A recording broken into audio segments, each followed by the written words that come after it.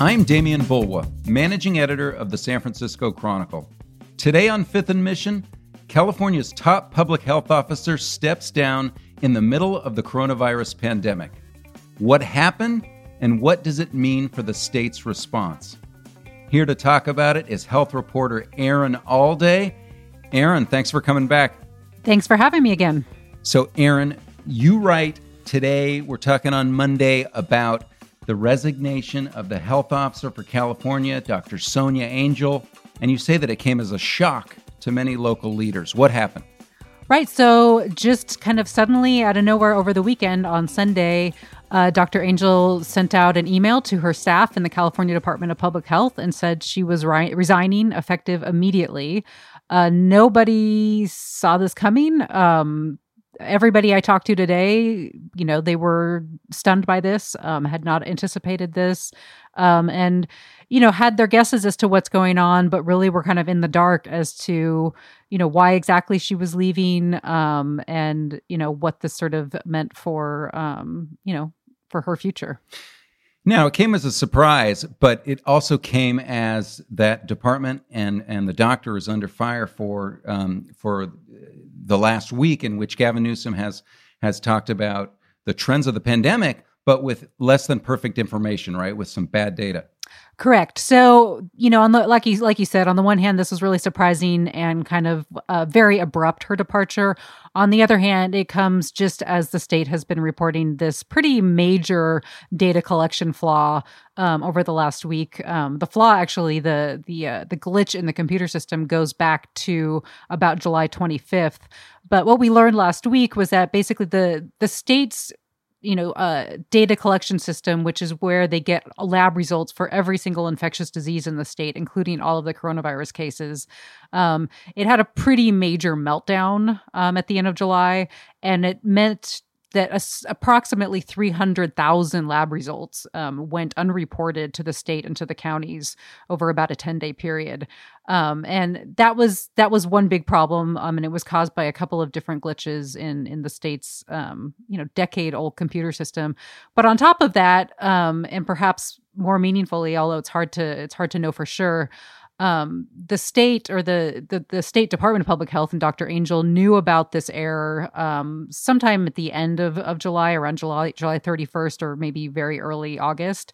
But Governor Gavin Newsom only learned about this on August 3rd, and he learned about it after he had been sort of bragging a little bit about California's numbers looking pretty good, like we were coming out of this surge. And so he went out in public and was talking very favorably about these numbers, only to learn after the fact that there were some major problems with those numbers, that they weren't actually an accurate representation of what was happening in the state.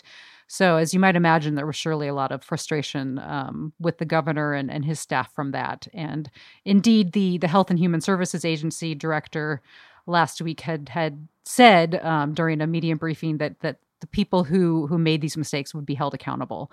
That being said, the governor is sort of hedged onto, if this was exactly what led to Dr. Angel's resignation. He did say on Monday that she had tendered her resignation and he had accepted that, and that, people needed to be held responsible for mistakes. So I think that was about as close as he was going to get to saying that was why she resigned. Yeah, I want to read the quote from Gavin Newsom, who obviously doesn't like to be out there speaking about the coronavirus without all of the information. I mean, that's the implication. But he says, "If it's not obvious, I encourage you to consider the fact that we accepted her resignation." But he wouldn't say specifically, right, if exactly what was behind it. He would not. He actually, the briefing was fairly interesting today. It's worth on Monday, it's worth if people want to go back and listen to it on Facebook or YouTube or Twitter. He was kind of hounded quite a bit by the media on that briefing. He really clearly did not want to speak about it. He kept saying that this was a personnel issue. He wasn't going to air details and grievances. But as people rightfully pointed out, she's the head of the state Department of Public Health. People really have a right to know why she might be leaving. And he did, eventually come out and say what you quoted there, which was, if you put all the pieces together, people need to be held accountable. She tendered her resignation. Then the governor accepted her resignation. There we go. Yeah. And what does it mean for the response? I mean, surely it can't be good to be switching heads of the agency right now. It's interesting, actually. Most of the folks I talked to, they certainly, and I talked with a lot of the local county health officers and some experts in public health who followed this stuff. And everybody acknowledged that this is disruptive. It's not ideal to have this sort of change right in the middle of a crisis. But most of the folks I talked to seem to think it would probably not be a huge disruption. And there's a lot of reasons for that. Partly it's that, the machine kind of running the state pandemic response is run by a large number of people, including the governor himself, including, the head of the Health and Human Services Agency, Dr. Ghali. And the truth is that Dr. Angel was just sort of kind of one piece of that team, and probably not, a major piece. She honestly hasn't been that much of a public figure in the response. She's been at some of the briefings, but hasn't really spoken much. It's not clear that she was really driving much of the response here. I'm sure that she surely has played a role, and her absence will be noted. But, the people stepping in for her, I was told today it's two people that are actually going to step in and cover for her. And both of them have very deep roots in California public health. They're very well known, including one of them is Dr. Erica Pan, who is the former Alameda County health officer, has been involved in California public health response for, just decades. So people are feeling good about that the people stepping into that role are known entities, and very, very highly regarded. And also there's the fact that Dr. Angel, frankly, she had come here from New York City Department of Public Health, really had no connections to California. She was brought in, appointed to the job by Governor Newsom back in October. So she was only on this job for a few months before the pandemic hit. And to be frank, a lot of people didn't know much about her. Even people who are deeply, deeply involved in public health in California never really got a chance to know her that well. And so, it's not even necessarily a condemnation of her, but pointing out that it's not necessarily going to be a loss that we feel very acutely. All right, Erin, let's take a quick break. When we come back, I want to ask you a little more about the data glitch and also about just the general trend, what we know about what's going on with coronavirus in California. We'll be right back after a short break. You can support Fifth and Mission and the newsroom that creates it by signing up for unlimited Chronicle access at sfchronicle.com/pod.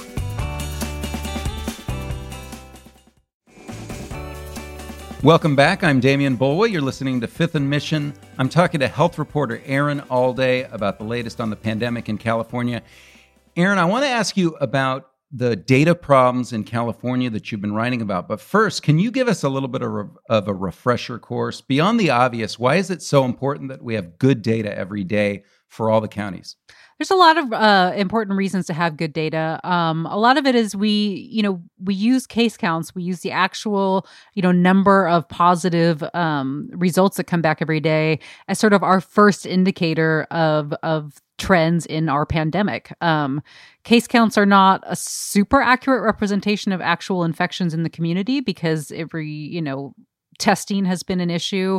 And so it's believed that our case counts are probably far below the actual number of infections in the community.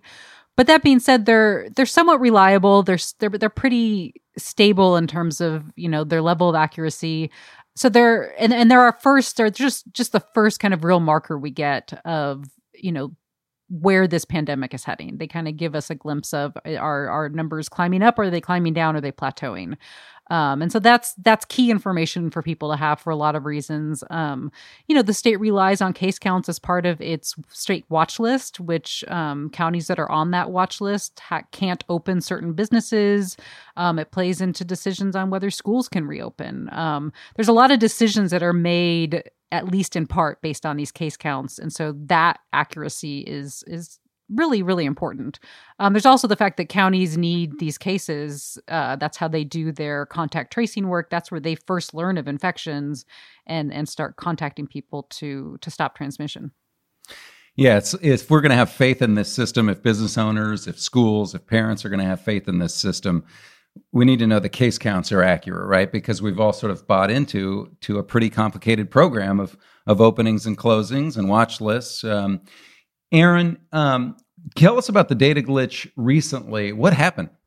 So there's two elements to this data glitch, and one of them is based on just this infectious disease database, basically that the state built up about a decade ago, and it's designed to get in lab results from every lab in the state of any of a number of about 80 or so infectious diseases. And in normal times, when we're not in a pandemic, that system takes in about 200 lab results a day or so. That was what the governor said today on Monday during a briefing. Obviously, during the pandemic, it's been far more than that.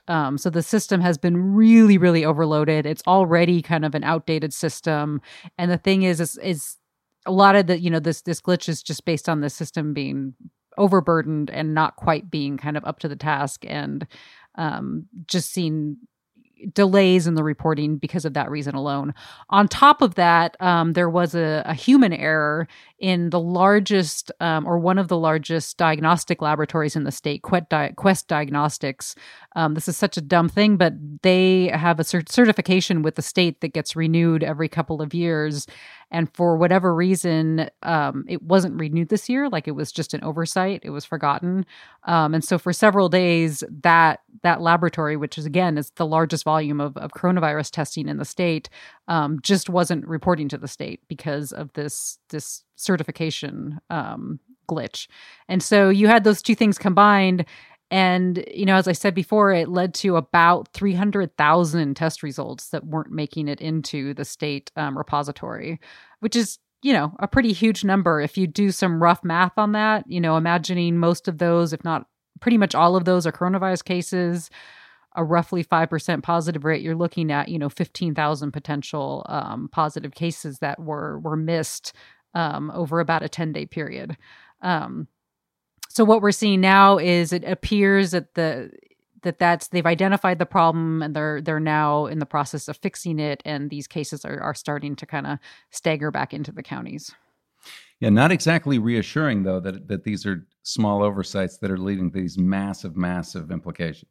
No, it's kind of horrifying, and it's horrifying on both the fact that there was this really basic human error that was made, but also the fact that this data collection system, we rely so heavily on it, and it's clearly cracking under this pressure. And the state, Governor Newsom and the head of the Health and Human Services Agency have said they're going to be building a parallel system for data collection specifically for the coronavirus. So that's good news, but who knows how long that will take and what things are going to look like in the interim.